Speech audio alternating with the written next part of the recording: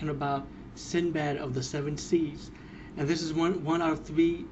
We're gonna call this the Ferrigno special because Ferrigno did these action fantasy movies, and I remember as a kid I grew up around them, and I was so happy that I did like them. It was cheesy and camp, very corny, and acting was corny, but not corny in a bad way, corny in a good way. But she's a guy I love, Ferrigno, man. Fuck that shit.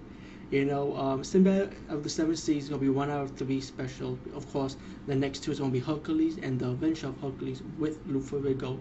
So be on the lookout with 2 blogs after this one. Anyway, Ferrigno plays Sinbad, fights the evil Jafar, the evil sorcerer Jafar, and of course this is based on the tale of Sinbad, by the way. So we all know the deal.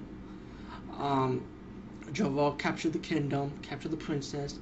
They have four jewels that protect the kingdom, but Jafar separate them into different parts of the island. So then Ferrigno and his crew, Sinbad and his crew will have to go to these different islands to get the gems back, so they can stop Jafar and so his powers can be weakened. While going through that journey, they face all these characters, all these different monsters and weird characters. And one thing you gotta like about those 3 movies, Sinbad and the Hercules, after this one review, by the way, they have wonderful light shows, man. Good old-fashioned 80s light show, man. There's nothing wrong with that.